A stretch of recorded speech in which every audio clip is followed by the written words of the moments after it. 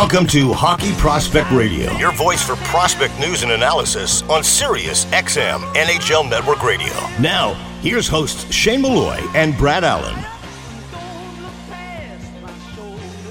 Welcome to Season 19, Episode 15 of our 2024 World Junior Championship Prospect Review, powered by Huddle Analysis, offering the largest data and video library of players, teams, and leagues worldwide, and Junior Prospect Hockey League, Western Canada's newest developmental stream for student athletes looking to take their game and studies to the next level at juniorprospecthockeyleague.com. We are dedicating this show to Mike Malloy, Pat Malloy's father, who has recently passed away. So for Pat and the Malloy family, this is for you, a great contributor to our show.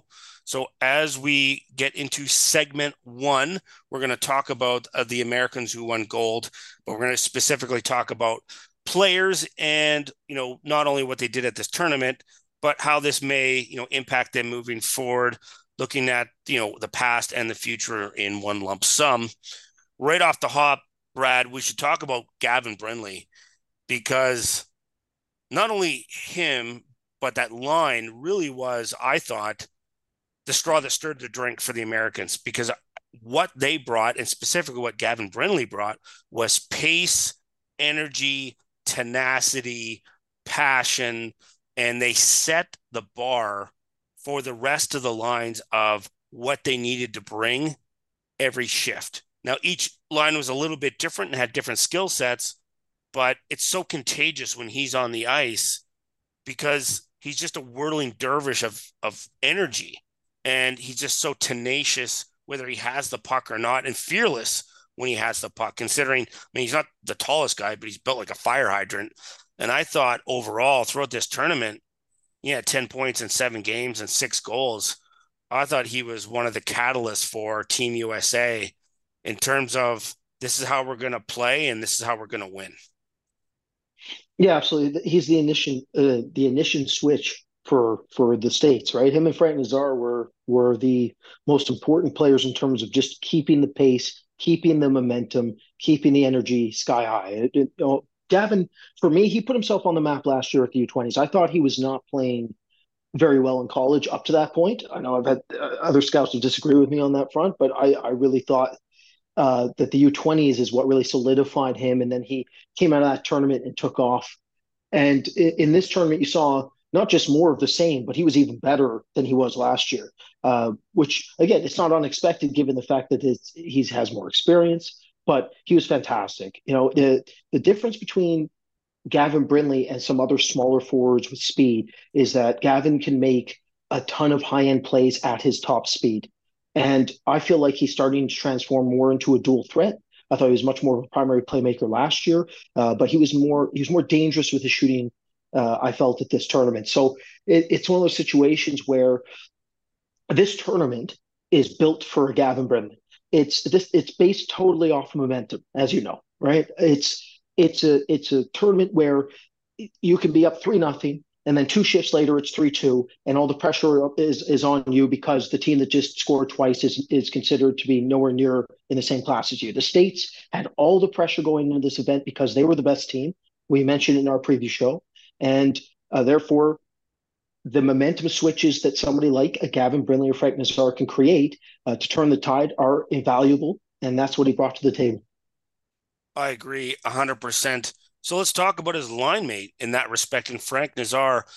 And what I really appreciated about Frank, not only in this tournament, but it was great for him. Like, the kid's gone through a tremendous amount of, injury woes, really have sort of, curtailed his development. And there was always that question in your mind is he going to get back to what we saw prior to his injury in his freshman season in Michigan? And I thought, like, this tournament, he was exactly what he was going into his draft year. He was high energy, high motor, making all kinds of aggressive, like audacious plays, which is him, and was fearless in terms of playing with the puck and making plays. And it didn't matter what team he was playing against or what line he was playing against. And I like that level of bravado and cockiness with the puck. And because it actually causes defensemen to be a little intimidated by him because you never know what he was going to do. And I thought that brought a different element to USA. And I thought the line kind of fit because when you have Isaac Howard on that line and Nazar and Brindley, they're all audacious type players where they're unafraid to make all kinds of plays. And I thought from that standpoint, I thought that really stood out for Frank. And I'm really happy for him that he's healthy again, because I don't like to see the prospects get hurt and just derails their career. Yeah, absolutely. To your point, like the last thing you want is a top end prospect being off the ice. It's just not good for the game. Certainly not good for Frank or Chicago. So the big thing with Nazar, I haven't had an opportunity to watch him too much until this event. And one thing I'll say is that in his draft year, before he got injured, is that he put himself in bad spots. We talked about it. It's one of those situations where when you're that young, you think you're invincible. It's every kid who's 18, 19 doesn't think they can get hurt. And unfortunately, Frank did get severely injured. And that means that I wanted to evaluate to see if he was putting himself in positions where he was making smart plays and he wouldn't have his body get laid out as a result of that play. Right. And I felt he did a lot better job of managing that. And that's what he has to do to stay on the ice. So that was a huge part of it for me, because honestly, one of the reasons I had him a little lower than Chicago, but the main reason had nothing to do with his on ice play. It just had to do with the injury risk, because he was just chaos, right? It was just one of those players that was willing to be overly aggressive in a way that was counterproductive at times, I guess, with the way to put it. But I'll say this about Frank. One of the most interesting aspects of Frank Nazar, we talk about Gavin Brindley, fantastic north-south. One thing that Frank Nazar has is he's incredibly dangerous coming off the wall. He's very inventive, super creative player, excellent hands, and he knows how to leverage his size, much in the same way Gavin Brindley does, to his advantage. They're not very big, but sometimes smaller players can use that to their advantage. And that's specifically when you're dealing with a double team situation where they have to slip out of coverage. And that's something Frank Nazar has displayed time and time again. It's very impressive to watch. Let's talk about Zeev Buium at this tournament because of him being a draft eligible defenseman out of Denver University. And I wanted to confirm what his height actually was, because there were some multiple sources that said he is 6 feet tall. He said he might be able to squeeze up to 6'2" if he's lucky. I think he has another growth spurt in him. And having, watch him play at Denver University in this tournament. And one of the things that I found interesting about him is he's fearless to jump into the play from the offensive blue line. Not worried about that at all. And if he sees an opportunity, he's very aggressive in that respect. Was fearless in terms of carrying the puck up the ice and, carrying the play in that respect, making sometimes some audacious outlet passes, trying to, hit guys at full speed and push the play that way as well. So I appreciate his willingness to see the play and break it down and make those type of plays. Will he have to dial that in a little bit? Yes. Did he have some moments defensively where he just tried to do too much in that situation, kind of got caught a few times? Yes, but you certainly saw the hockey sense and the skills necessary to be a quality NHL defenseman, and go, quite high in this draft. But once again, you have to kind of take that with a grain of salt of him being an 18-year-old defenseman in those situations and just trying to figure out what he can and can't get away with at this tournament. But overall, you have to be pretty impressed with his overall play, considering how young he was and, the position that he was in. Yeah, absolutely. It's one of those situations where you want to see him just acclimate well enough so that he can hold his position and have the trust of the coach, and that's what happened. He was able to get out there. He wasn't playing 3 or 4 minutes a night. He was playing quality minutes, albeit in depth capacity. But the thing with Zeev, you mentioned a bit there. He's an interesting hybrid defenseman in the sense that he can be a rover, but then he can also be a two-way defenseman. Yeah. So I know a lot of people in the media right now are talking about Jamie Drysdale. I think there is some Drysdale in Zeev Buium. But for contrast's sake, I would argue that Drysdale's the better skater of the two, but Boom's the more tenacious player. He's the more physical player of the two, and more defensively responsible at the same age within their draft seasons. So the big thing with Zeev is that his processing ability is world class. That's what separates this player. He's an incredible at processing the play. And when he's processing the play at the college level, sometimes he's 2, 3 steps ahead. And that will translate much in the way Zach Benson has been able to translate his game. I know Zach's a forward, but the way their processors operate are similar. So the reason I brought that up is Zach Benson has been able to translate his game rapidly. I think Zeke Boom is going to be able to actually do the same thing, which is pretty rare. But it's, at this event, I felt like he was pretty solid. Obviously, there were some inconsistencies, which every 18-year-old defenseman is going to have at this tournament. But I thought he acclimated pretty well, and he had some good performances. Yeah, considering the circumstance he was in, he's an 18-year-old. I'm always impressed if they can hold their own and actually do some things on the ice. We're going to take a short break on Hockey Prospect Radio. Stay tuned right after this.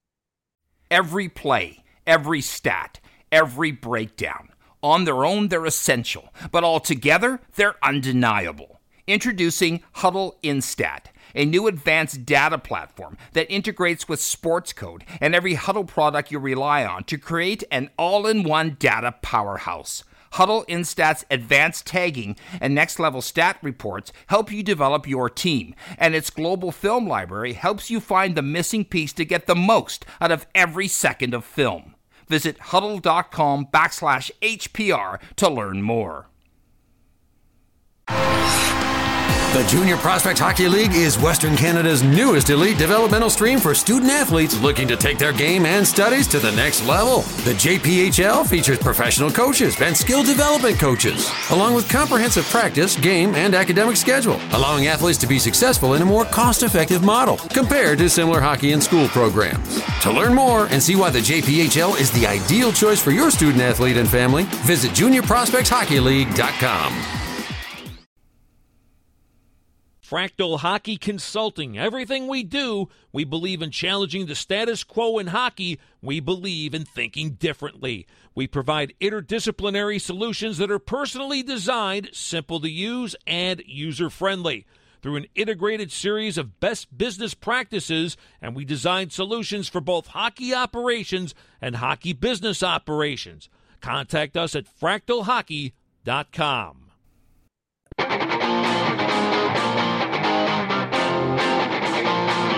You're listening to Hockey Prospect Radio on Sirius XM NHL Network Radio. Here's Shane Malloy and Brad Allen. We're back in our 2024 World Junior Championship Prospect Review, powered by Huddle Analysis, offering the largest data and video library of players, teams, and leagues worldwide. We're now going to talk about Team Sweden in that respect. And right off the hop, let's talk about Jonathan Lekaramäki. And he was a player that I thought, and we had mentioned this in the preview show as well, that really needed to have a strong tournament. And because of the injuries that he sustained last year and the up and down season that he had, I thought it was really important for him to come in and show a level of dominance in the one area that he could just explode in, and that's scoring goals. That's what he is. He's a goal scorer. He's a sniper. And can he do that at the clutch times in the game and take over a game in terms of just being able to constantly be a threat when shooting the puck? And I think in this tournament, he absolutely did that. 7 goals in 7 games, and really in some really big games. Obviously scored I think he had 3 goals in the semifinal and then into the gold medal game. So for me, that really stood out. Like when his team needed him, he scored goals. And I think he just looked more fluid and mobile and comfortable and had that kind of cocky, really kind of like arrogant kind of edge to him that he was going to be able to do whatever he wanted to. That's a really good way of putting it, arrogant edge. When it comes to this player type, it can be extremely difficult to evaluate their translation to the NHL. And the reason why is because basically their entire game is predicated off of being able to find time and space in soft pockets of ice or in heavy traffic to get the shot off. And the other factor is that you rely more on seeing their mental approach, much almost in the same way you rely on it with a goaltender. And the reason why is because an elite shooter has to have that arrogance, that confidence, that bravado that they're going to score the next shot. It's one of those situations with Karamaki. I agree with you. I think last year there was huge confidence issues after coming back from his injuries. He never looked right. And at this event, he certainly looked much more like the first round pick that Vancouver had there. And that's it. Just comes down to confidence, timing, understanding how to put himself in the right spots at the right times, reading his line mates better. And yeah, I thought he did all of those things. The next step for him will be, can he create that secondary skill set, that ancillary skill set that'll allow him to stay up in Rick Tocchet's lineup? Because we've seen it with Andrei Kuzmenko. You can be a world-class Yeah. talent, but if you don't have that secondary skill set, if you can't defend, if you can't back check, forecheck, then you're in trouble in that system. And Lekaramaki doesn't project to be that great in those areas. So he's going to have to individualize his approach in that secondary skill set in some area so he can stay up in the lineup in Vancouver's system. But I thought he was fantastic at this tournament. Well, then that's where I think he would be more effective as the F2 on a forecheck, where you have the F1 forcing the play to try to make a turnover, and then he can be there to be opportunistic and maybe jump on loose pucks or find an opportunity and get a shot away when defense and the goaltending are not necessarily set. And just be a back checker in terms of, you don't have to bang and crash, but just force pressure, skating back hard so that the puck carrier or like an option has to like deviate from the path they want to or allow their defenseman to stand up.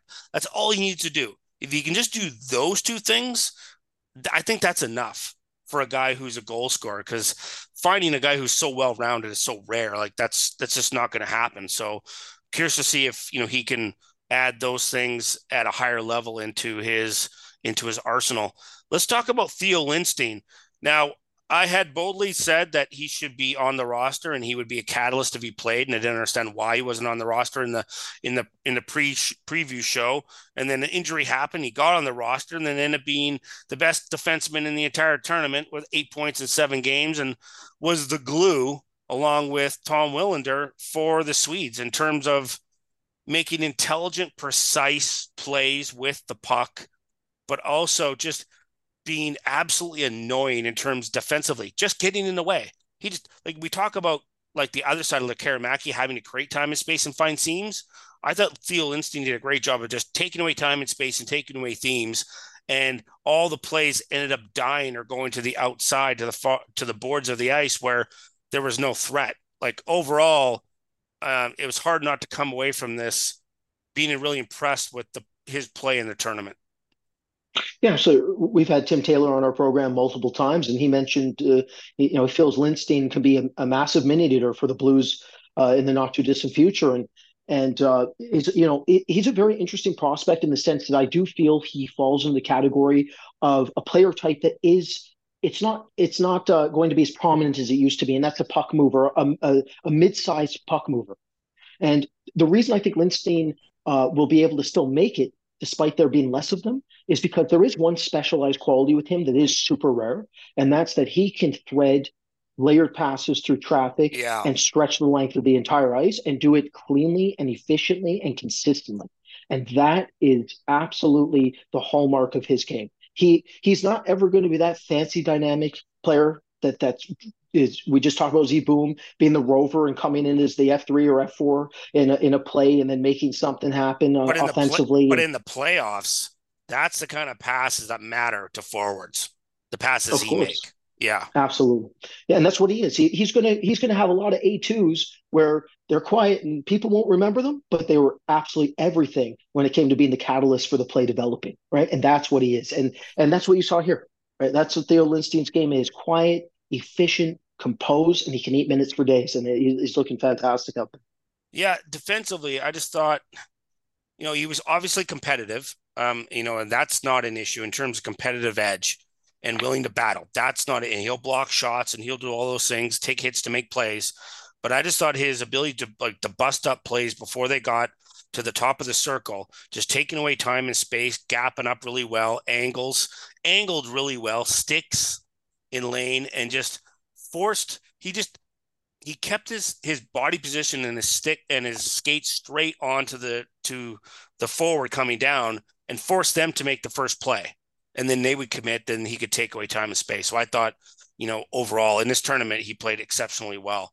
I'd like to get your thoughts on Otto Stenberg because, again, I pretty boldly said that he was going to be the catalyst on the offensive side for the Swedes, and considering what talent they have on that team, that could have blown up in my face. But he came out and had a really great tournament.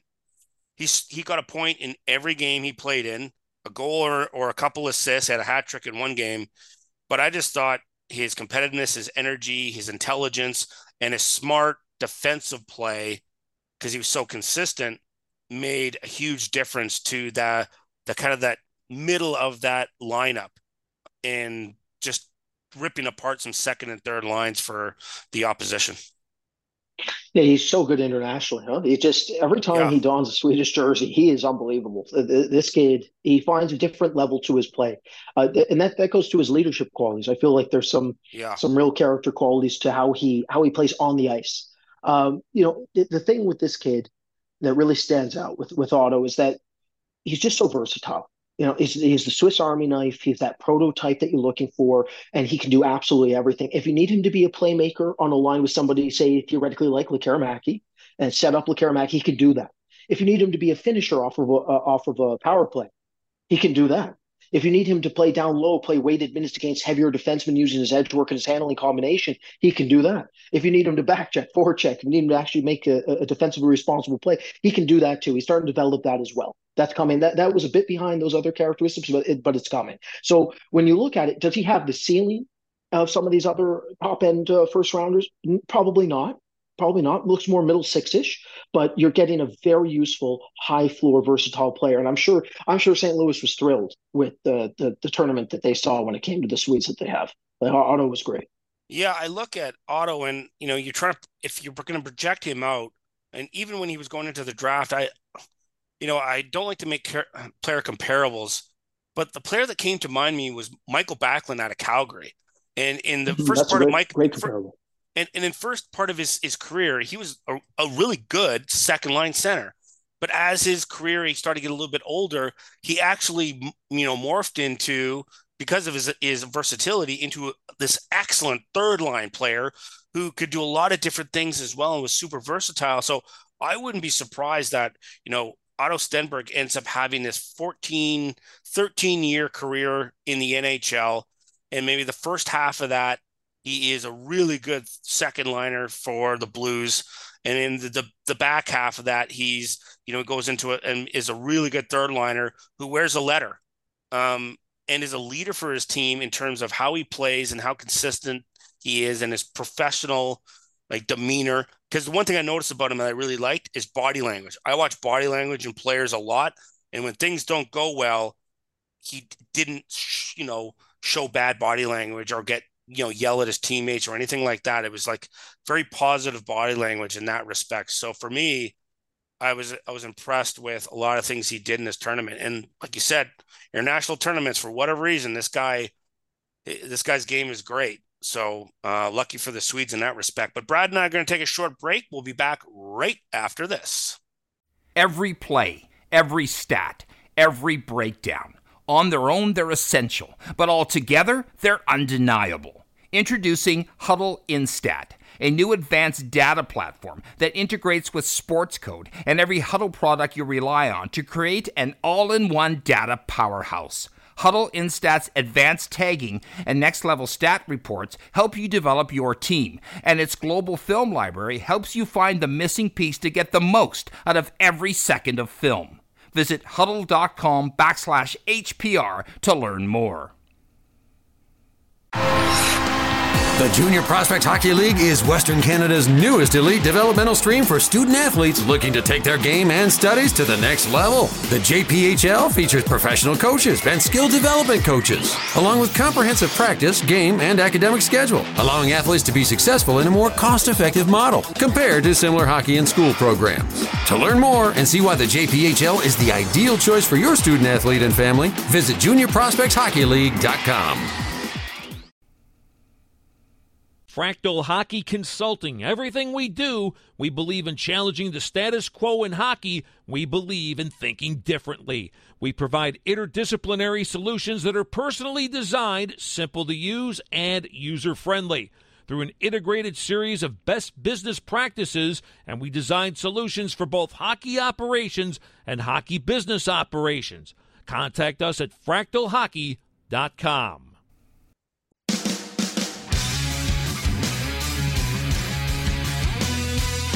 Welcome back to Hockey Prospect Radio. Here's Shane Malloy and Brad Allen. We're back on Hockey Prospect Radio, our 2024 World Junior Championship Prospect Review. We're going to talk about some Czech prospects in this segment. So, Brad, let's talk about Jiri Kulich, because it wasn't necessarily a surprise to me that he had such a dominant tournament, partially because, playing in Rochester in the American Hockey League last year and then this year. So his pace of play, his detailed game, I thought was going to be able to translate over into this tournament. And yes, he was highly targeted, of course. The Czechs had a very big team, but they didn't have the same depth of really elite talent that they've had, in previous years. But overall in this tournament, look, he had 12 points in 7 games and, was tied for the lead in points in the tournament.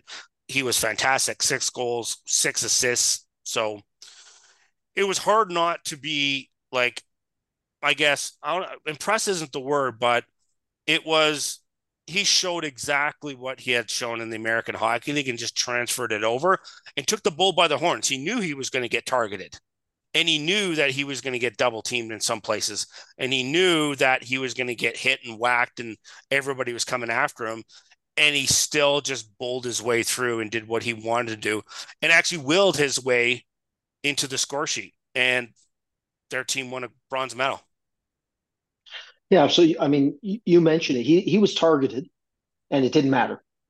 And that's the telling sign that a prospect's basically ready for prime time. He's been dominant in the AHL, and as you know, players who are dominant in the AHL getting an opportunity to play in this tournament usually are going to do extremely well.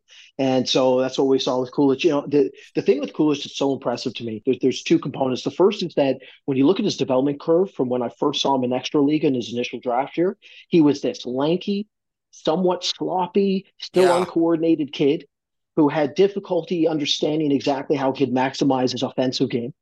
And then you look at him by the end of the year with the U18s, and he looked unbelievable, right? That's where I think he really put himself on the map of that tournament. Yeah. And then you watch the transition to the A, and it's been unbelievable, right? It's very rarely do you see a prospect transition at the rate he has, especially at that age. Like it was really, I was stunned. Yeah. And in the conversations we had with the guys from Buffalo, it's such an anomaly. So we're not ones to hype up prospects, but you got to give credit where credit's due, and it was unexpected. Like he is one of the outliers that made that transition much smoother than expected. Absolutely. He shares it with the fellow prospect, well, not prospect anymore. He was a prospect, and JJ Peterka, who also had a very good transition to the AHL when he was young. So it's one of those situations. Buffalo's done very well developmentally in Rochester, and I give this kid full marks. The big thing with this kid is we can talk about the skate, we can talk about how dangerous he is off the rush, we can talk about his shooting ability, how dangerous he is on a power play and man advantage with his wheelhouse. We can talk about all that, but it really comes down to one thing.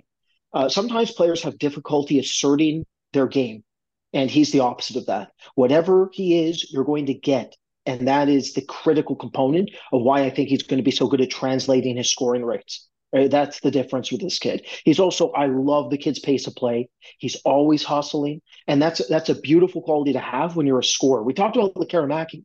Lekaramaki can't skate like Kulich. Lekaramaki doesn't have the pace Kulich has, and that's a great thing for Kulich to be able to draw from when it comes to making sure he can stay up in the top of the lineup. So I full marks to Kulich, phenomenal curve, and he dominated as expected this U20s, and full marks to the Czechia here. I mean, this is a fantastic representation of seeing smaller countries at this tournament doing better, and it just makes for a better tournament. I thought this was a more exciting U20s in the last couple of years, and the reason why is because some of these teams like Slovakia and Czechia did so well. Yeah, kudos to both their national programs of turning things around and really dedicating themselves and putting more resources and time in that. And in another cycle, in another 3 years, I think it's going to be a big 7. And you're going to be able to open up and go, I'm not sure who's going to win. And that's great. It's great for the tournament. And it was one of the funnest tournaments I've been to in a long time. Let's talk about Edward Saleh. Now, this is a player going back even to his draft, even watching him this year in Barrie. Like, he is perplexing in the fact that he's the little girl with the curl. When he's good, he's unbelievably good and talented. And you completely understand why he's drafted in the first round. And then when he's off, you're just like, what is going on?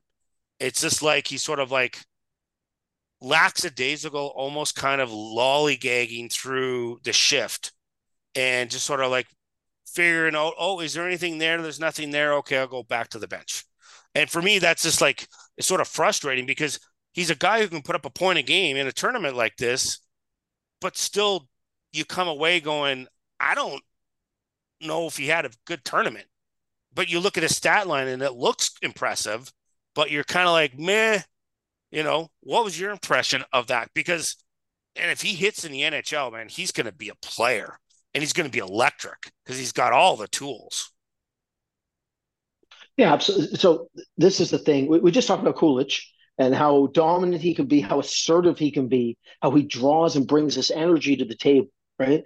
Shala is basically the polar opposite, right? What Shala is a very talented player who's basically in the background of games when you would rather have him be in the forefront of games. And this goes right back to his draft season. This was the critical issue.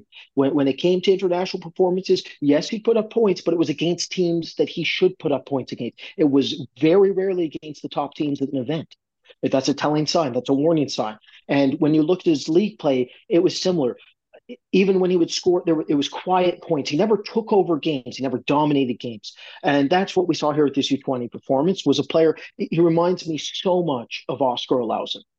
And Yeah. I loved what Colorado's done recently. Look, Colorado's got a heck of a team. They've had some fantastic draft picks, but and they knew going in. We've talked about it on this program. They knew going in that there was a risk with the mental switch that was required to be turned on with Oscar Olausen in order to translate successfully. That's the exact same situation that Rashad is in. There is a lack of a mental switch, and Seattle's going to have to find a way to flip that switch quickly so that they can actually get this player to the NHL long term. Because this is the player type where the talent's there, and I get it. You can only have talent draw so far in a draft before you take it. And I've loved some of the things Seattle's done. I'm a huge fan, as you know, of Yanni Newman. I think Riker Evans is one of the best kept secrets outside the NHL. People are going to know who Riker Evans is real quick. Fantastic pick. But it's one of those situations where they're, I in the black book, I have a quote on Olausen where it's there's that calm before the storm. Well, what if it's just all calm? What if there is no storm? Right? And that's Olausen and that's Shala, and that's a problem.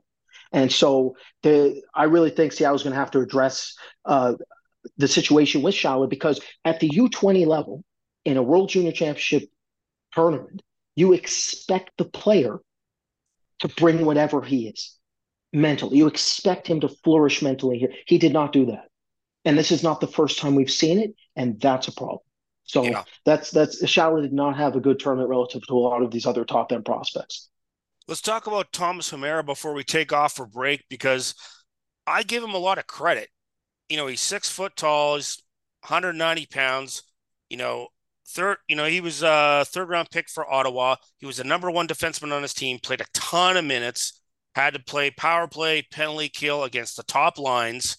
And quietly, most people didn't even pay attention to him because when we were doing the voting, no one even realized he was a point a game defenseman, 7 points in 7 games, only took 2 minors and was a +1. +1 isn't the end all to be all, but he was that defenseman with not a lot of talent around him. Good, but not elite talent in terms of drafted players.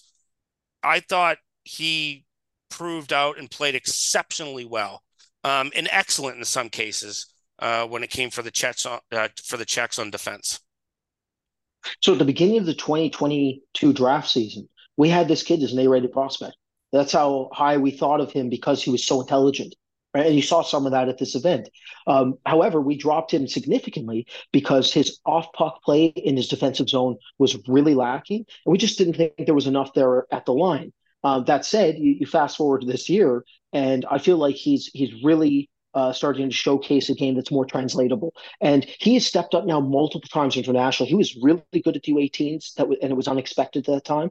And now at this tournament, I thought he was fantastic. I mean, I think you can make an argument for a player that was really not coveted coming in. He was the one that did the most damage. Yeah. Without him, the Czechs do not do as nearly as well as they did. So full props to Hamera. Hopefully he can carry this momentum now back to the OHL. But he falls into for me, he falls a little bit into the Theo Lindstein category, where he's that slightly undersized puck moving style of player. But unlike Theo Lindstein, who I think absolutely translates right now, I'm very high on Lindstein. Hamera is one of those situations where it's a wait and see, and it doesn't have quite the playmaking pedigree of Lindstein. So similar player type. I think Lindstein's a bit further ahead, but Hamera definitely didn't hurt himself at this tournament. Definitely put himself on the map here, and that's all he can do. Certainly. We're going to take a short break on Hockey Prospect Radio. We'll be back for the last segment of Hour 1 right after this. Every play, every stat, every breakdown. On their own, they're essential, but all together, they're undeniable. Introducing Huddle Instat, a new advanced data platform that integrates with Sports Code and every Huddle product you rely on to create an all-in-one data powerhouse. Huddle Instat's advanced tagging and next-level stat reports help you develop your team, and its global film library helps you find the missing piece to get the most out of every second of film. Visit huddle.com/HPR to learn more. The Junior Prospect Hockey League is Western Canada's newest elite developmental stream for student-athletes looking to take their game and studies to the next level. The JPHL features professional coaches and skill development coaches, along with comprehensive practice, game, and academic schedule, allowing athletes to be successful in a more cost-effective model compared to similar hockey and school programs. To learn more and see why the JPHL is the ideal choice for your student-athlete and family, visit juniorprospectshockeyleague.com. Fractal Hockey Consulting. Everything we do, we believe in challenging the status quo in hockey. We believe in thinking differently. We provide interdisciplinary solutions that are personally designed, simple to use, and user-friendly. Through an integrated series of best business practices, and we design solutions for both hockey operations and hockey business operations. Contact us at fractalhockey.com.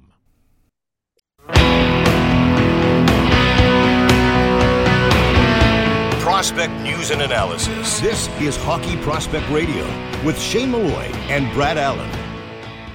It's Hockey Prospect Radio in our 2024 World Junior Championship Prospect Review, brought to you by Fractal Hockey Consulting.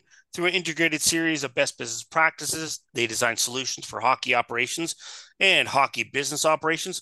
So we're going to talk about Team Finland. Let's start off with Nicholas Coco. It was a really tough situation for him at this tournament, and he reminded me of an 80s goaltender because he gave up a lot of goals and he had a really poor save percentage, but when he needed to not let a puck in, he did that. It was actually almost kind of like the Mike Vernon, Grant Fuhrer kind of goaltending, where it's such a high-paced game back and forth, and it's a 5-4 game, 6-5 game, but I'm not going to let that extra goal in, because he had an 870 save percentage and a 386 goals against average. So when you look at that, you're like, ugh, that looks awful. But he did manage to get his team at least into, to the bronze medal game.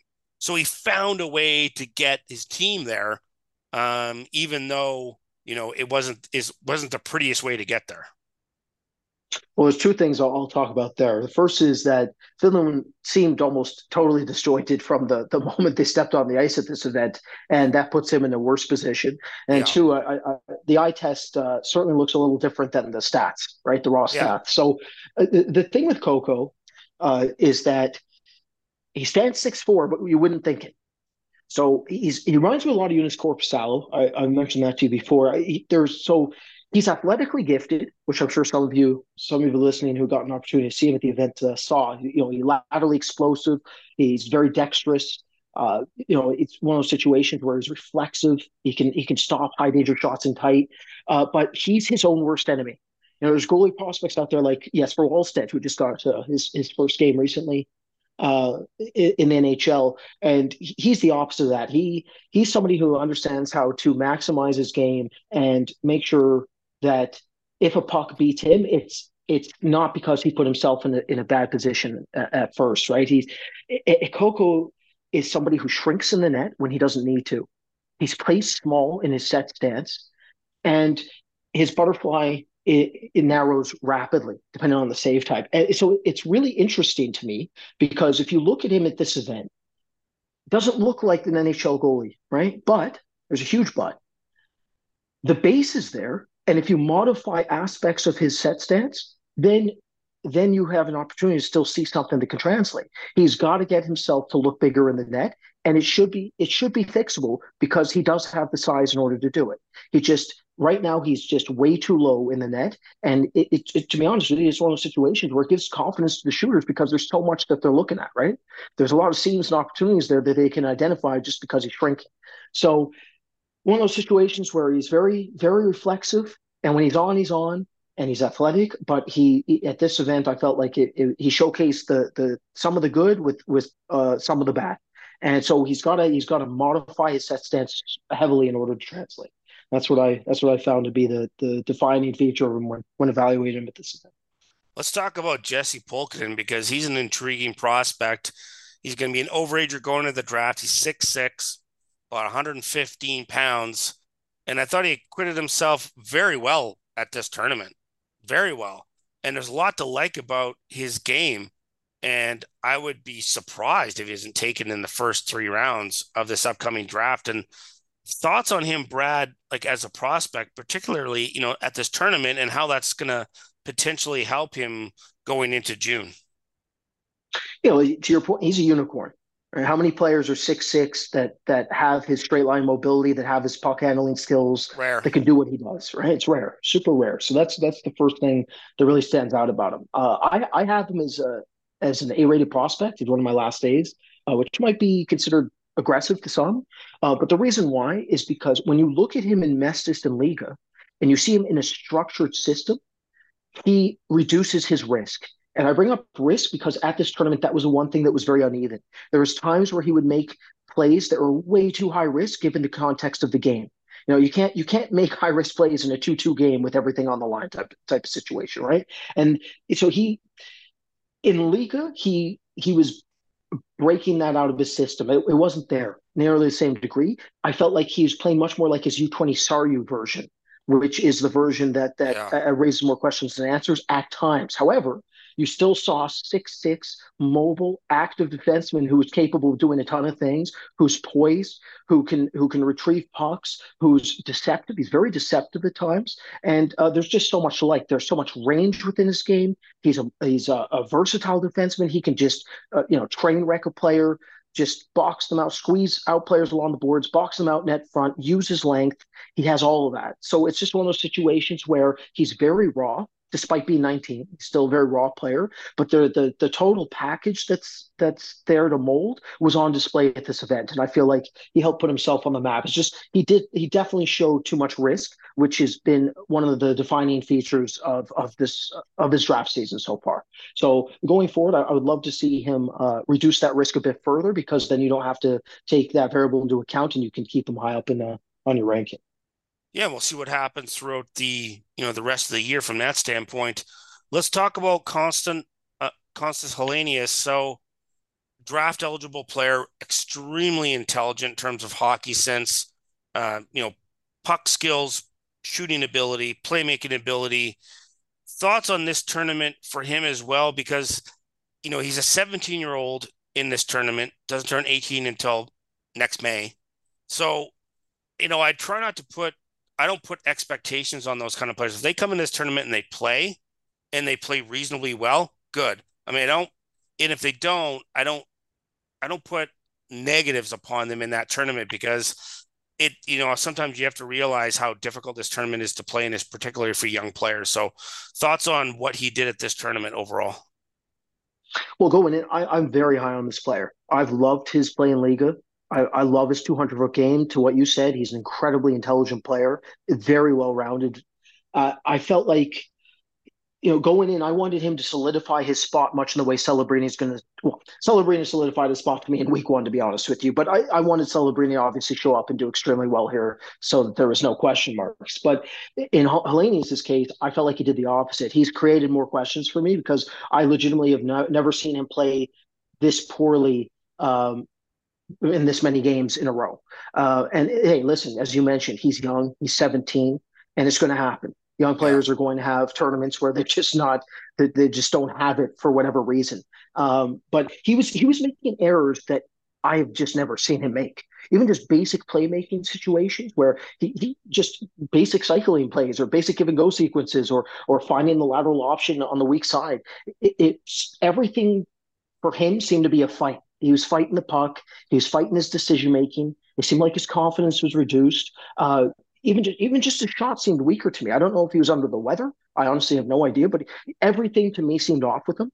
But it is one of those situations where, as a scout now, I got to remember this sample, and then I'm going to have to watch a whole lot more of him down the stretch than I was expecting to, because for me, he was doing fantastic in the first half. So it's one of those tournaments where it was definitely rough around the edges, but it's, again, one tournament, as you mentioned, and he's very young. So a very, very promising prospect who I just felt didn't have the tournament many expected, including myself.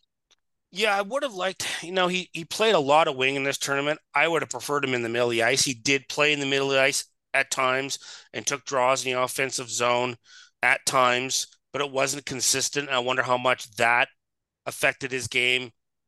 I also wonder, like, you have to, ask the coach, or like, what were you asking him to do? What was his role? So that sort of like, maybe there's some adaptability in there. Find out whether, like, okay, was he under the weather? Was he sick? There was some flu, getting around. Obviously, the World Juniors and players were getting hit. Was he injured at all in any case? Because there's always, nuance and context to those situations. Would that impact him as a player as well? From that standpoint, I don't think it's going to impact his rankings in terms of where I think NHL teams are going to have him in that respect, because they're going to, simply look back at what he does in Liga for the rest of the way. And, depending on availability, whether he's at the U18s, which would be great. Obviously, because Finland is hosting as well. So I'm sure he'd love to do that in his, his home country, and he could play in the U18s again, but sometimes that doesn't happen. But why not if you're available? So from that standpoint, Brad, do you think, we got a few seconds left, do you think it's going to impact him at all? Because I don't think his performance is going to make that big a difference unless things fall off the rails for him in Liga the rest of the way. Well, we're going to take a short break on Hockey Prospect Radio. Stay tuned for hour 2 right after this. Every play, every stat, every breakdown.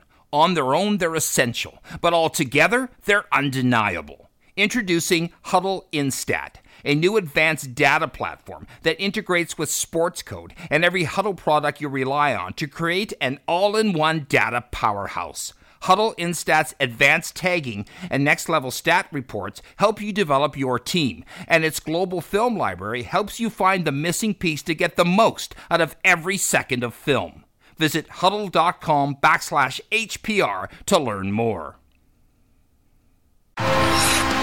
The Junior Prospect Hockey League is Western Canada's newest elite developmental stream for student athletes looking to take their game and studies to the next level. The JPHL features professional coaches and skill development coaches, along with comprehensive practice, game, and academic schedule, allowing athletes to be successful in a more cost-effective model compared to similar hockey and school programs. To learn more and see why the JPHL is the ideal choice for your student athlete and family, visit juniorprospectshockeyleague.com.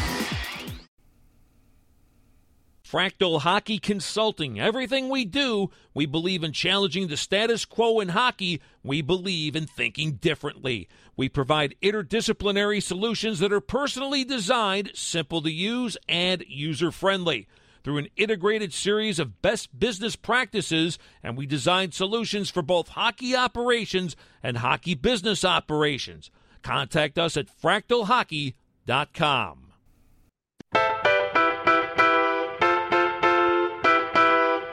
Welcome to Hockey Prospect Radio, your voice for prospect news and analysis on Sirius XM NHL Network Radio. Now, here's your hosts, Shane Malloy and Brad Allen. This is hour 2 in our 2024 World Junior Championship Prospect Review, brought to you by Junior Prospect Hockey League, Western Canada's newest developmental stream for student athletes looking to take their game and studies to the next level at juniorprospecthockeyleague.com. In the fifth segment, we're going to talk about prospects from Team Canada. And then in segment 6, we'll turn the page and talk about some Slovakia prospects as well. And then in the seventh segment, it is Brad's favorite time. We're going to talk about some goaltenders at the World Junior Championships. And finally, we'll talk about a couple prospects for Norway as well. So here we go. So let's talk about Macklin Celebrini and your thoughts on him in that respect of his tournament and overall. Well, the way to look at it would be you have to evaluate him relative to other potential number one overall picks. And from that perspective, I think he did pretty good. Like a pretty solid tournament overall. He's a bona fide number one. And what I mean by that is, like, you look at the last couple of years, or even dating back to like 2012, let's go with Ryan Nugent-Hopkins onward type of situation. You look at Alexei Lafreniere's struggles, Shane Wright, who was projected to be that and then slipped a bit. That's not going to be Celebrini's issue. He's not going to come in the league putting up 30, 40 points, and then everybody goes, what happened? Is this a result of scouting? Is it a result of development? And there's more questions than answers, right? That's not going to happen with this player. And I think some of you, I'm sure listening, who evaluated him could see that this is a incredibly well-rounded, mature 200-foot player who has absolutely everything, and he brought everything. And I think that's the best way to label him. Is, I'll say this: the biggest difference between him in the college level and him at this event relative to Adam Fantilli, who I think it's an okay comp because, top 3 pick, was projected to be a potential number 1, played college. The biggest difference, Celebrini is a smarter player, smarter hockey player, and you can see that. Fantilli is more explosive. Fantilli can be, maybe you could argue that his shot quality with his one-timers is even a little better in Celebrini. You make that argument maybe, but I think the rest of Celebrini's game is the total package. You're dealing with a total package hockey player, and he was the youngest player, and it didn't matter, and that's what you want to see. What stood out for me is just how consistently he was off puck. That's what impressed me the most. The offense was there. I almost actually dismissed it. Not to say I just wasn't concerned about it. I wasn't even interested in watching him have the puck.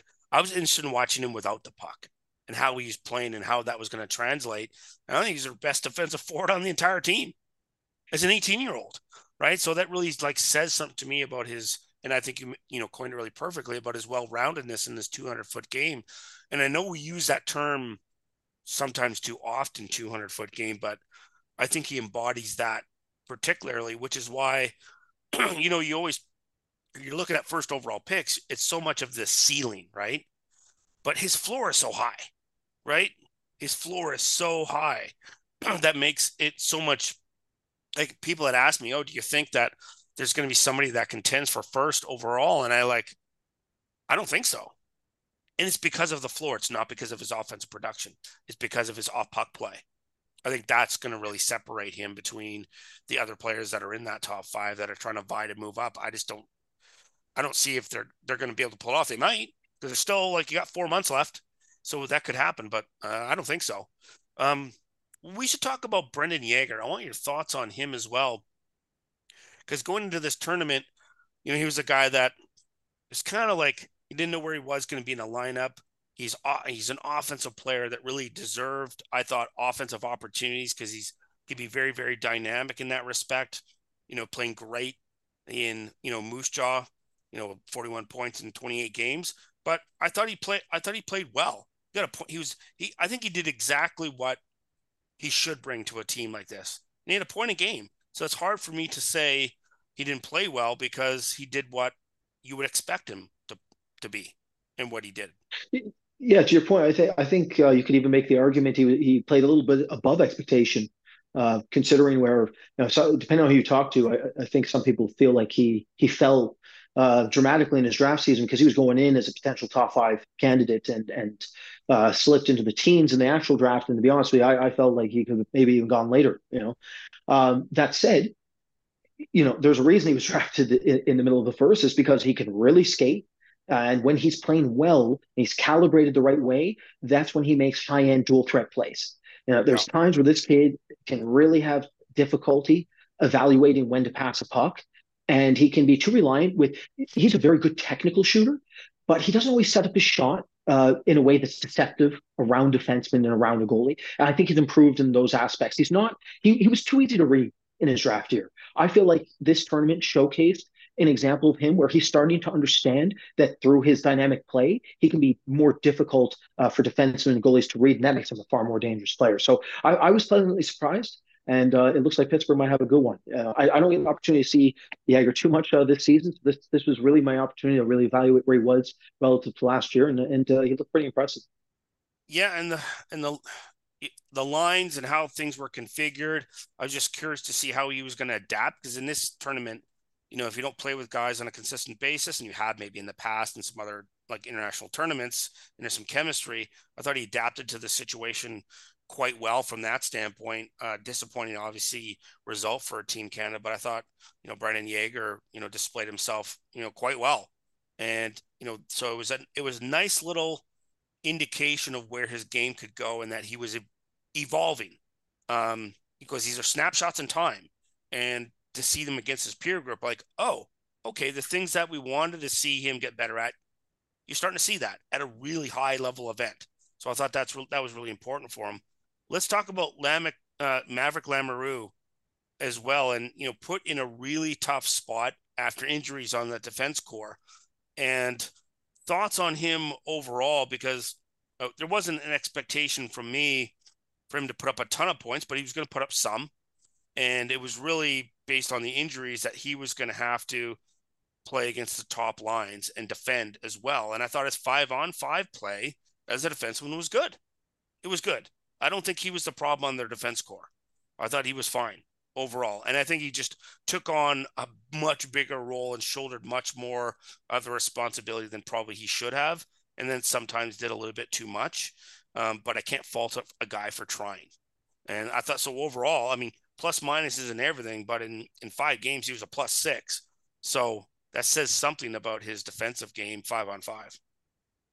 Well, his job was to be the insulator and to make sure to pressure the line and to instill a bit of fear.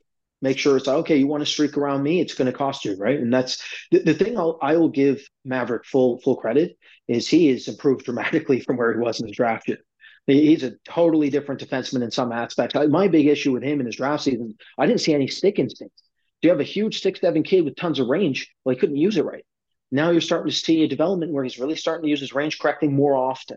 Right? It's not perfect. And I think he falls in the Leon Bixel camp, which is massive, disturbing insulator who can do a lot of good things defensively, but the puck skills in terms of just the exit playmaking is going to limit him a little bit. And that's you saw that occasionally at this event. But he's coming together as a prospect where I thought at the time, I got it. He's a unicorn. He's 6'7". He's a freak athlete. There's a raw base to work with, but I didn't know exactly what to think of him going in the first. I had him a bit back because of how raw he was, but full credit to Arizona. He's developing well. He looks like the insulators we always talk about on here and how critical they are at this point in time in the game, the way the game's played. He's going to he'll insulate a Sean Durzi one day. Right? Yeah. That's going to be his job. And he showed at this event that he is tracking to be able to do that to some degree. You know what? Yeah, because this is his 4th year in the queue. And this was his opportunity at the World Juniors. He's going to turn pro next year.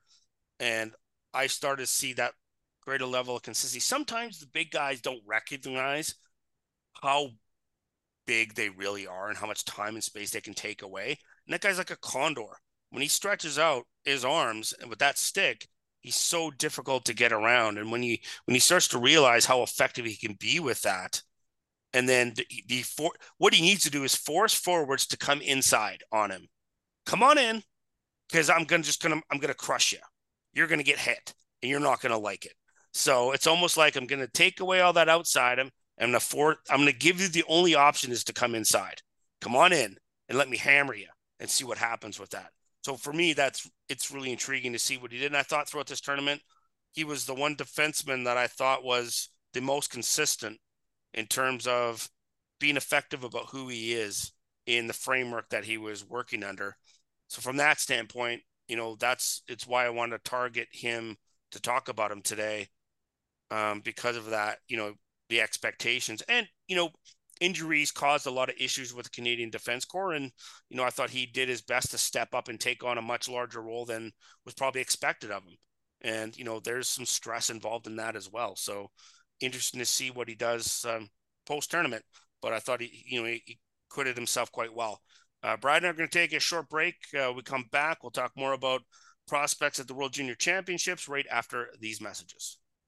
Every play, every stat, every breakdown. On their own, they're essential, but altogether, they're undeniable. Introducing Huddle Instat, a new advanced data platform that integrates with Sports Code and every Huddle product you rely on to create an all-in-one data powerhouse. Huddle Instat's advanced tagging and next-level stat reports help you develop your team, and its global film library helps you find the missing piece to get the most out of every second of film. Visit huddle.com/HPR to learn more. The Junior Prospect Hockey League is Western Canada's newest elite developmental stream for student athletes looking to take their game and studies to the next level. The JPHL features professional coaches and skill development coaches, along with comprehensive practice, game, and academic schedule, allowing athletes to be successful in a more cost-effective model compared to similar hockey and school programs. To learn more and see why the JPHL is the ideal choice for your student athlete and family, visit juniorprospectshockeyleague.com. Fractal Hockey Consulting. Everything we do, we believe in challenging the status quo in hockey. We believe in thinking differently. We provide interdisciplinary solutions that are personally designed, simple to use, and user-friendly. Through an integrated series of best business practices, and we design solutions for both hockey operations and hockey business operations. Contact us at fractalhockey.com. You're listening to Hockey Prospect Radio on Sirius XM NHL Network Radio. Here's Shane Malloy and Brad Allen. We're continuing our 2024 World Junior Championship prospect review. We're now going to focus on Slovakia, excuse me, and talk about right off the top, Dalibor Dvorsky. I thought going into the tournament, I think, you and Jason as well thought, he had to be an offensive catalyst for them. He had to be one of the top players defensively as a forward for Slovakia if they were going to have a chance. And I thought he acquitted himself very well. 6 points in 5 games, not all both points, but they were also going against all the top lines and having to, push their way through. I really thought they were going to make the semifinals. And the Finns knocked them out. I know they were super disappointed, but overall thoughts on Dvorsky's game at the U20s. And sometimes we freak, this is his third time. He's been there a lot. And he's played a lot of international hockey, and he takes all the brunt upon himself. He knows he's one of the top players, and he takes that responsibility seriously. And I appreciate that about him when you talk to him. Absolutely. And he, on the ice, you can see with his body language. It's just the way that you can read him is that he has no problem with that responsibility, and that's what you want. He's one of those players where you get any sort of high-end pick who has a ton of responsibility, all the spotlight's on you, and sometimes they fold. They don't flourish, they fold, and that's not the case with Dvorsky. He flourishes, and I give the kid credit because he's got a strange curve that people might not know about too much. It actually reminds me a little bit of Michael Branson-Nygaard's, where too good for J20, he has a -1 season, but had to play there. Then he gets jumped to the Allsvenskan, I think, too quickly, right? And then he has to come back to J20 a little bit, back to J18. Then he comes back to the Allsvenskan again, and he was hit and miss as a result of their sporadic play. Right, very similar to how I evaluate Michael Branson-Nygaard this season. That said, he finally is in a situation where he gets to learn in the OHL. He gets to have the Blues there. He gets the development staff to know how they want him to play. He gets to experiment too. And he gets to experiment for sure, because he's not going against good pro players and Allsvenskan in the SHL. And I think that's what he showcased at this event, was a more consistent version of what he was already projected to be, which is a 200-foot center who can do a whole lot of good things on the ice. The one thing I'll say that I was the most bothered with him in his draft year was he would sometimes be way too reliant on his shot from distance.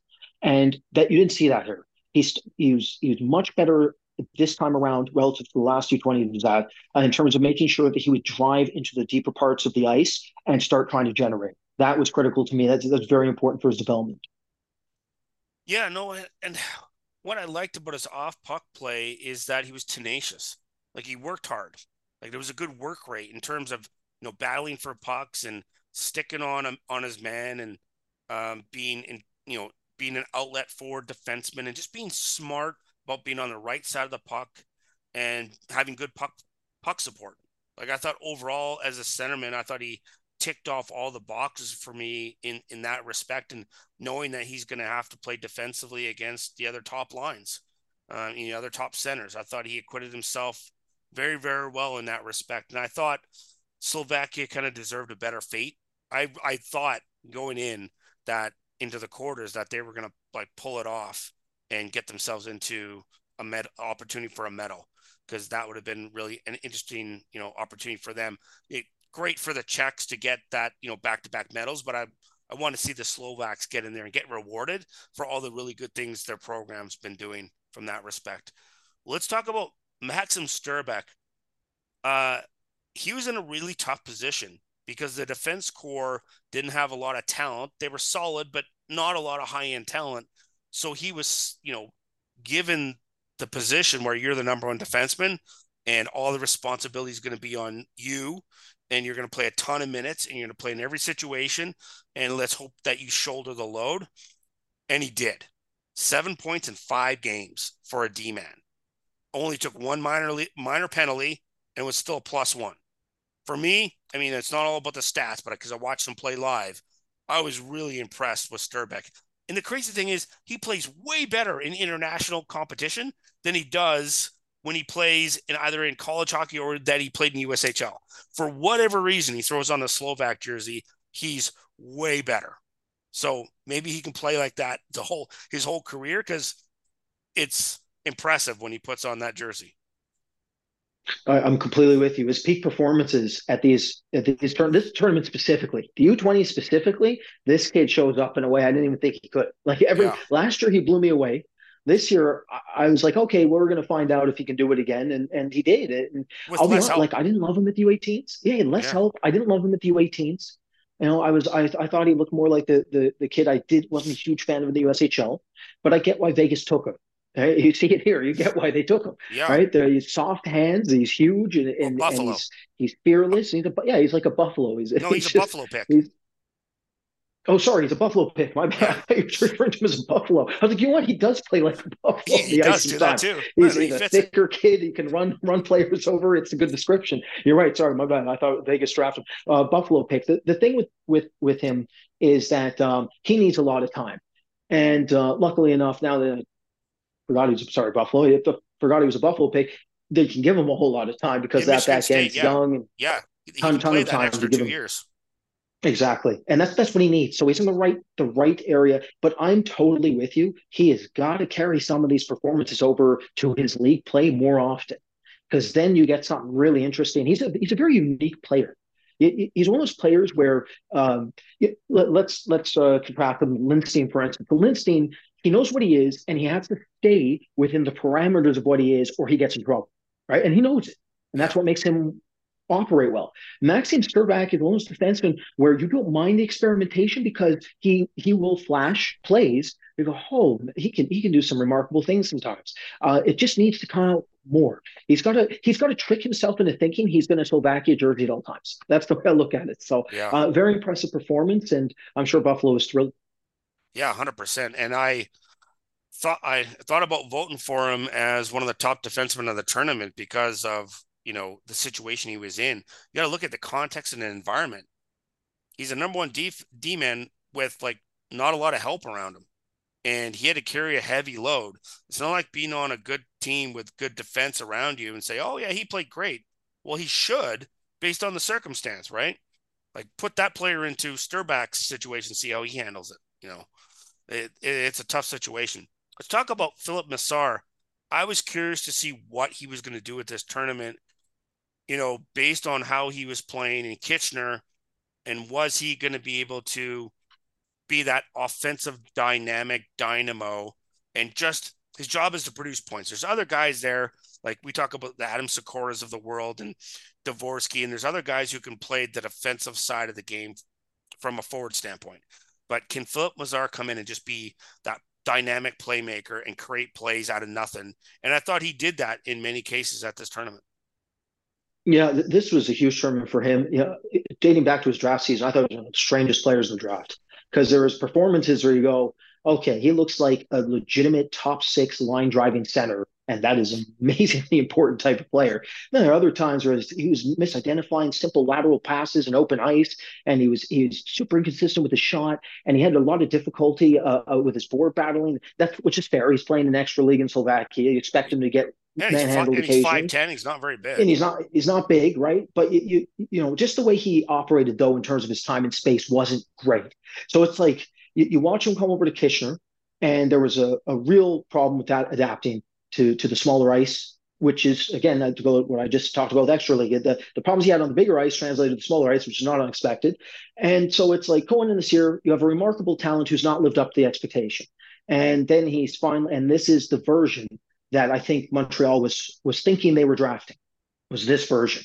This was a very confident player with tremendous, I mean, you've all seen it, incredible hands, right? Very dexterous, super coordinated.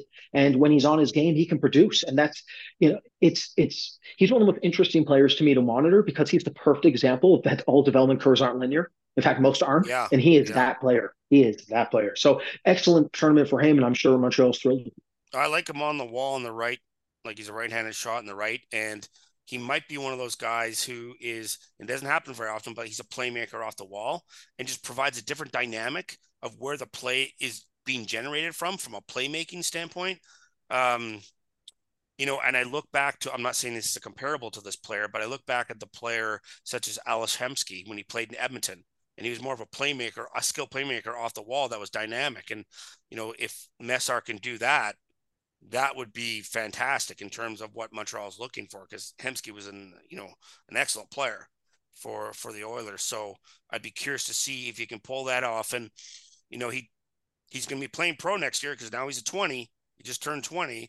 This will be the end of his, his junior career, and he's going to go play in Laval. And I know he's got 3 games in Laval.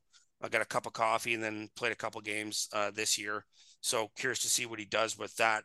But overall, I'm really intrigued and pleased to see how Slovakia has continued to get better every year. So hope that continues for the tournament. Brad and I'm going to take a short break right after this. Stay tuned. Every play, every stat, every breakdown. On their own, they're essential, but altogether, they're undeniable. Introducing Huddle Instat, a new advanced data platform that integrates with Sports Code and every Huddle product you rely on to create an all-in-one data powerhouse. Huddle Instat's advanced tagging and next-level stat reports help you develop your team, and its global film library helps you find the missing piece to get the most out of every second of film. Visit huddle.com/HPR to learn more. The Junior Prospect Hockey League is Western Canada's newest elite developmental stream for student-athletes looking to take their game and studies to the next level. The JPHL features professional coaches and skill development coaches, along with comprehensive practice, game, and academic schedule, allowing athletes to be successful in a more cost-effective model compared to similar hockey and school programs. To learn more and see why the JPHL is the ideal choice for your student-athlete and family, visit juniorprospectshockeyleague.com. Fractal Hockey Consulting. Everything we do, we believe in challenging the status quo in hockey. We believe in thinking differently. We provide interdisciplinary solutions that are personally designed, simple to use, and user-friendly. Through an integrated series of best business practices, and we design solutions for both hockey operations and hockey business operations. Contact us at fractalhockey.com. Welcome back to Hockey Prospect Radio. Here's Shane Malloy and Brad Allen. It's our 2024 World Junior Championship Prospect Review, powered by Huddle Analysis, offering the largest data and video library of players, teams, and leagues worldwide. We're going to talk about some goalies in this tournament. So this is Brad's favorite time. talk about some goalies in this tournament. I know we did obviously mention one already in Coco, but let's talk about Adam Gage right off the top. And I thought he did everything he could possibly do to give Slovakia a chance to win in this tournament. And it's unfortunate because, I mean, I thought, in 4 games he played well enough for them to win every game. He's 3-1. He only lost the one game and he had a shutout. It's just unfortunate the way it went in that quarterfinal against Finland.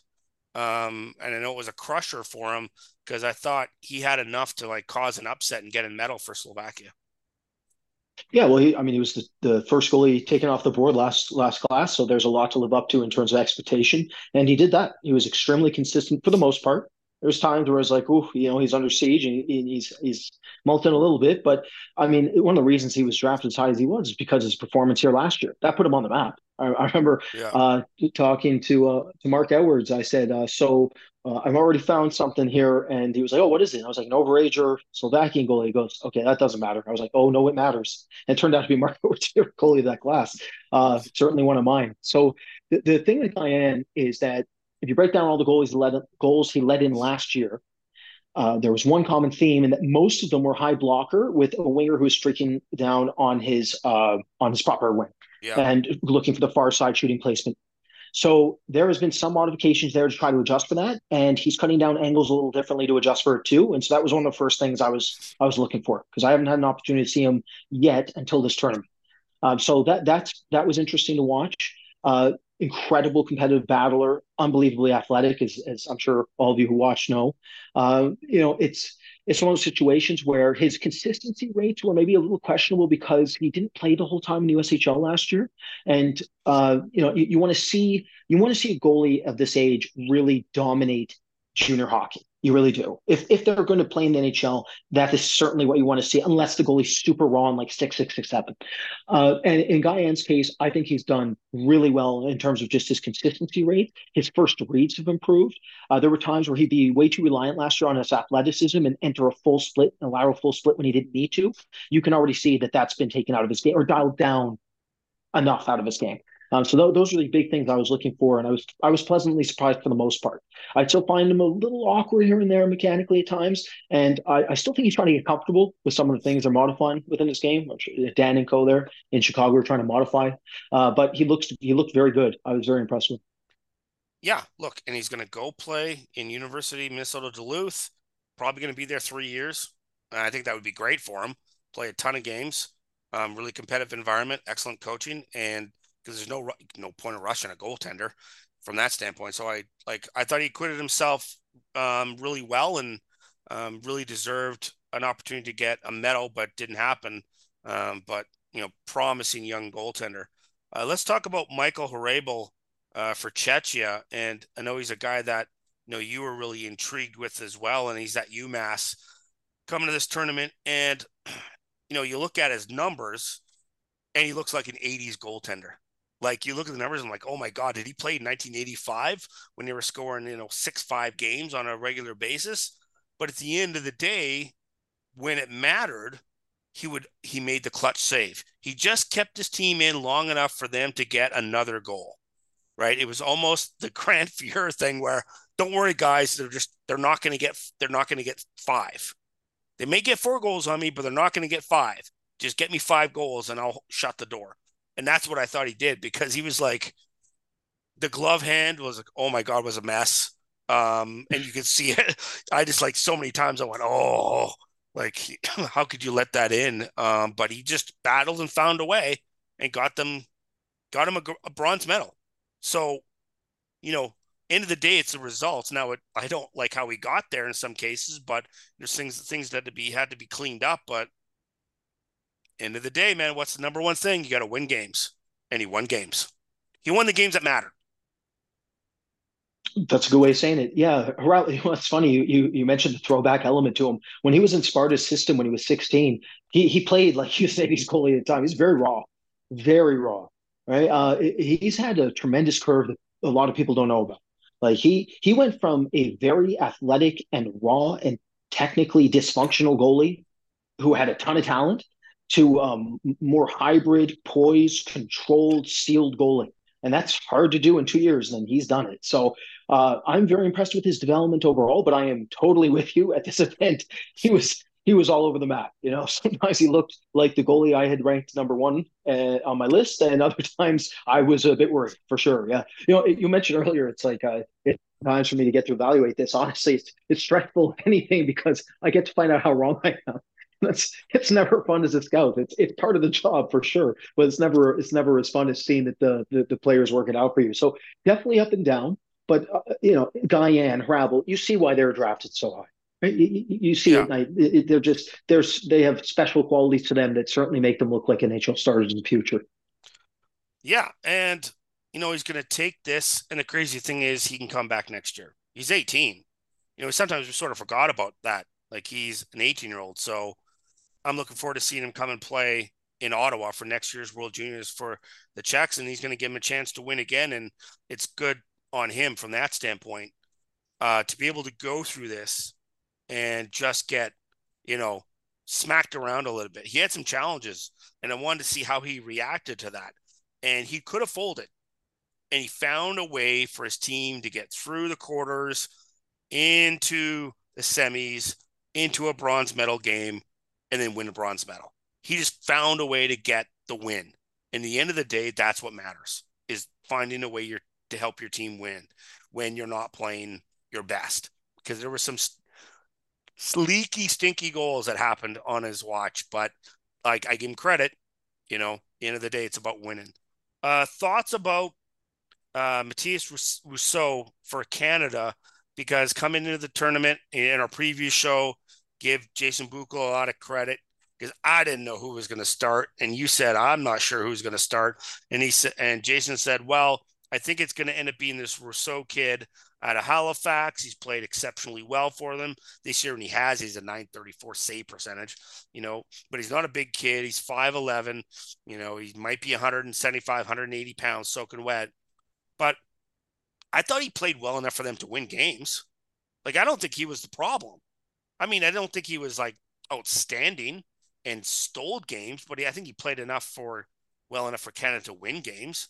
I mean, a 912 save percentage and 2 goals against average. So in the 5 games he played, so that should be enough for you to get you into a medal round. Yeah, well, I'll start off by correcting you. I had it wrong. I thought Scott Ratzlaff was going to have to start in order for Canada to have success, and I had not seen Rousseau. I don't scout the queue unless I'm brought in on our staff, and so did not know this. But I knew Samuel St. Hilaire because I was tipped off with the potential draft, but Rousseau was not the case. So I went in blind, and to Jason's credit, came on the show and said, "Hey, he was the best in camp. I think they're going to go with him." And Jason was right, and I was wrong. They didn't need Ratzlaff to win. The thing that reminded me, he reminded me so much of Dustin Tokarski when Tokarski was at the U20s. He had that high energy. He wasn't a calming presence like you would normally expect or want a goalie to be. Instead, he almost had the Gavin Brindley effect. He brought energy to Canada. Yeah. He made some huge important saves, and then just gave Canada enough gas enough confidence to try to get over the hump there when they were down and out. I mean, the body language of Team Canada, let's just say it as it was not very good, and I felt Rousseau did a good job of trying to stabilize that effect. And you can't ask for more than that from a goalie who's never been in this position. This is a huge pressure cooker situation for him. He's on Team Canada. It doesn't matter if he's inexperienced. Doesn't matter if someone like me doesn't even know who he is. This is a huge pressure cooker. And he not only wanted to be there, he was fighting anytime he needed to put up a fight, he did. And you can't ask for more. I thought he was fantastic. I thought he was very impressive to him. He did his job. He did his job, right? I think he played well enough for the team to win, and they just couldn't generate enough goals from that standpoint. Is there any other goaltender that we haven't? I mean, clearly we didn't talk about Halavid in Sweden or the American goaltenders because they were both great. And that's the other thing. You got to give Halavid a lot of credit for that because he was a smaller goaltender and he stood on his head. And the Americans at the end just sort of like overpowered the Swedes and got through to the gold medal. But man, he played great. He played great through the tournament. I was really impressed from my standpoint. And I wasn't shocked by whether it had been Fowler or Augustine, whoever happened to end up taking the starting role, they're like two of the top best goaltenders in the entire tournament. So it didn't matter. From my standpoint, I don't think it mattered much at all. So Brad and I are going to take a short break on Hockey Prospect Radio. One more segment left in our prospect review of the World Juniors, so stay tuned. Every play, every stat, every breakdown. On their own, they're essential, but all together, they're undeniable. Introducing Huddle Instat, a new advanced data platform that integrates with Sports Code and every Huddle product you rely on to create an all-in-one data powerhouse. Huddle Instat's advanced tagging and next-level stat reports help you develop your team, and its global film library helps you find the missing piece to get the most out of every second of film. Visit huddle.com/HPR to learn more.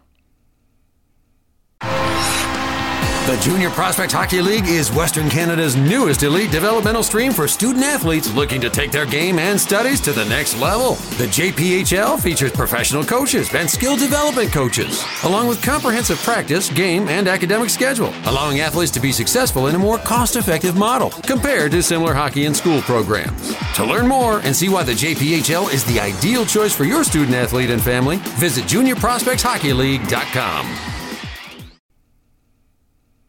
Fractal Hockey Consulting. Everything we do, we believe in challenging the status quo in hockey. We believe in thinking differently. We provide interdisciplinary solutions that are personally designed, simple to use, and user-friendly.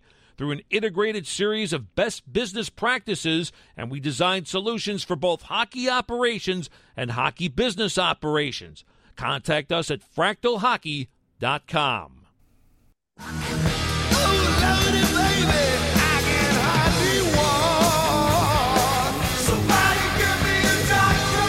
Prospect news and analysis. This is Hockey Prospect Radio with Shane Malloy and Brad Allen. We're back for our 2024 World Junior Championship Prospect Review, our last segment. So let's talk about a couple of Norwegians and a German. First off is Michael Brandtzæg Nygaard. Thoughts on him through this tournament?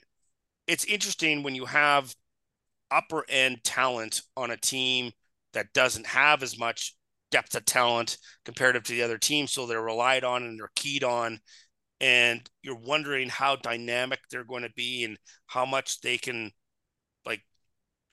stand out when they're being smothered like that. And I thought I give him a lot of credit. I thought Brandtzæg Nygaard showed flashes of what we thought he could do at this tournament. He was a point of game player on a team that got caved in on many occasions at this tournament. Not surprised, not being mean. It's just like depth of talent that they have to face. And I thought, he showed enough dynamic intelligence and hockey sense and moxie and puck skills to produce some points against some pretty tough competition. Yeah, this player for me, I fall into the minority where this term is very important for me to assess him because I have not liked his game at all in Allsvenskan, and he's been up and down for me in J20. So this tournament for me was very, very critical, and I thought he passed the test. He did well. He did pretty well here. Obviously, everyone listening that got to see the tournament, got to watch him, you see the skating base, phenomenal mechanics, everything you look for from a mechanical skating base is there. He's powerful, he's big, he's very impressive handling ability. He can shoot a puck, he can change the trajectory of his angle in a blink of an eye. You saw how he operated on the power play. He was dangerous. He's a very dangerous player. The problem with him in league play so far, and I talked about it in the preview, I'll bring it up again, is the way he operates within his playmaking windows. He can mistime a lot of his plays. He did a better job at this event overall than I've seen up to this point in league play. And I have a ton of viewings of this kid because he's bothering me a lot. So I had to really watch him to figure out what's going on with him. But there's, the toolkit's tremendous. I love the aggressiveness of him. There is a mentality to him where he wants to take things over. That's super critical. I do believe there's an untapped driving potential to him that's just not recognized in him yet. And that goes back to the hockey sense, the playmaking windows. He doesn't seem to evaluate sometimes just how long he can hold onto a puck in order for new plays to develop or materialize. And I think you saw a bit of that here. Sometimes he rushed things. There was a little rush. There's sometimes a little rush, but you can definitely make devil's advocate to my own statement. You definitely make the point that he wasn't playing with the whole time, and he's definitely trying to stand out in the right way because he knows every scout is watching him for sure, right? Yeah. So definitely a good for me. If I was to evaluate, say, Constellanius relative to him, I give Brantig Nygaard a B plus grade. I'd give Constellanius a C grade. I thought Nygaard showed up and did very well, and forced me to move him up a bit. Constellanius put me on again. It's one tournament. Constellanius has made me have to go back and reevaluate what he's going to look like here for the rest of the season in the Liga and in his international performances. But Brantig Nygaard came as advertised. The playmaking windows, when he operated within them correctly, that's when he looks like a real good player. It's just how much consistency will there be when he goes back to Allsvenskan or when he's playing for more in J20. Let's talk about Stan Solberg. I thought he played a throwback style of game where he banged and crashed and was reliable defensively in a lot of circumstances where he played a ton of minutes. He played 25 minutes and in a lot of back-to-back circumstances. Like, in context, by that fourth game, the kid was out of gas. He had played 25 minutes a game. He played his fourth game in 5 nights. And I'm okay, and I can forgive mental errors when you play that many minutes in that many tough circumstances. You got to face the top lines of every team. You're going to make mental errors because you're running out of gas, and that's decisions. So your decisions are going to falter. But what I can't forgive is making good choices and having effort. And he never showed once. He never backed down. He always battled. He showed lots of hustle, banged and crashed, and forced guys to pay the price. And his personality never wavered, and he had great body language. So for me, I kind of describe him as a foxhole player. He's the guy you want in a foxhole with you, when things get tough, because the effort's always going to be there. And he just got subjected to playing too many minutes and having too much on his shoulders. And by the time he got to that fourth game and to that fifth game, particularly the fourth game, he had started to run out of gas mentally because he would play too many minutes. And, he made some errors that I could forgive because I understand the context and the circumstance that he played in. And I went down and talked to him. One of the best interviews I've had in the last 5 years. Engaging, intelligent, funny, extremely self-aware. I said to him, "Oh, so you kind of like mixing it up?" He goes, "Yeah, I like hitting people and I like banging bodies and I don't want anybody around my net." And then, they sometimes get a little, whiny about it and they get in my face and I just tell them off. And then I laugh at him, and his English was perfect. It was like he grew up in Toronto. It was impressive, and very casual in his body language when talking to us. So overall, I thought him as a draft eligible player, there's something there that you can appreciate. I don't know about his offensive upside. I'm still going to have to evaluate that, but certainly he brings the other elements to the game. Yeah, to your point, the offensive ceiling is the question mark. He is shown in flashes more offense than you would think when he's in his Norwegian pro league.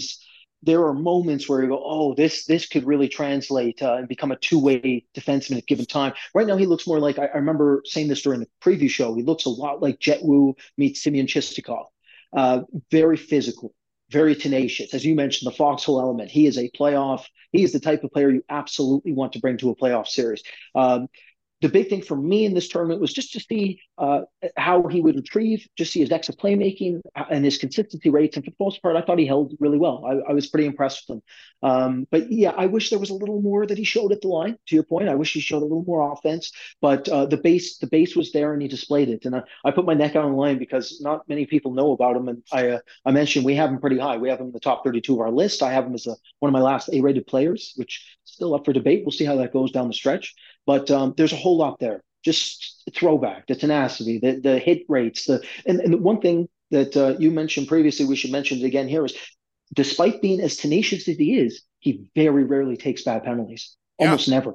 Yeah. And that's super important because that's you can't have it both ways. He's got a ton of poise to him. He's confident. And a very interesting prospect. Very interesting prospect. Well, let's finish off with Julian Lutz and with him and the show. thoughts on his tournament, because he was another player that everything was on his shoulders offensively, from that standpoint, and that it was tough on him. Like, he got 2 points in 5 games, but the opposition knew if we can smother him and take him away, the Germans don't have much of a chance in games. But give them credit, because that group came up and they played a couple tenacious games that surprised a lot of people. So I give the Germans a lot of credit. They were better than expected, for sure. I agree with you.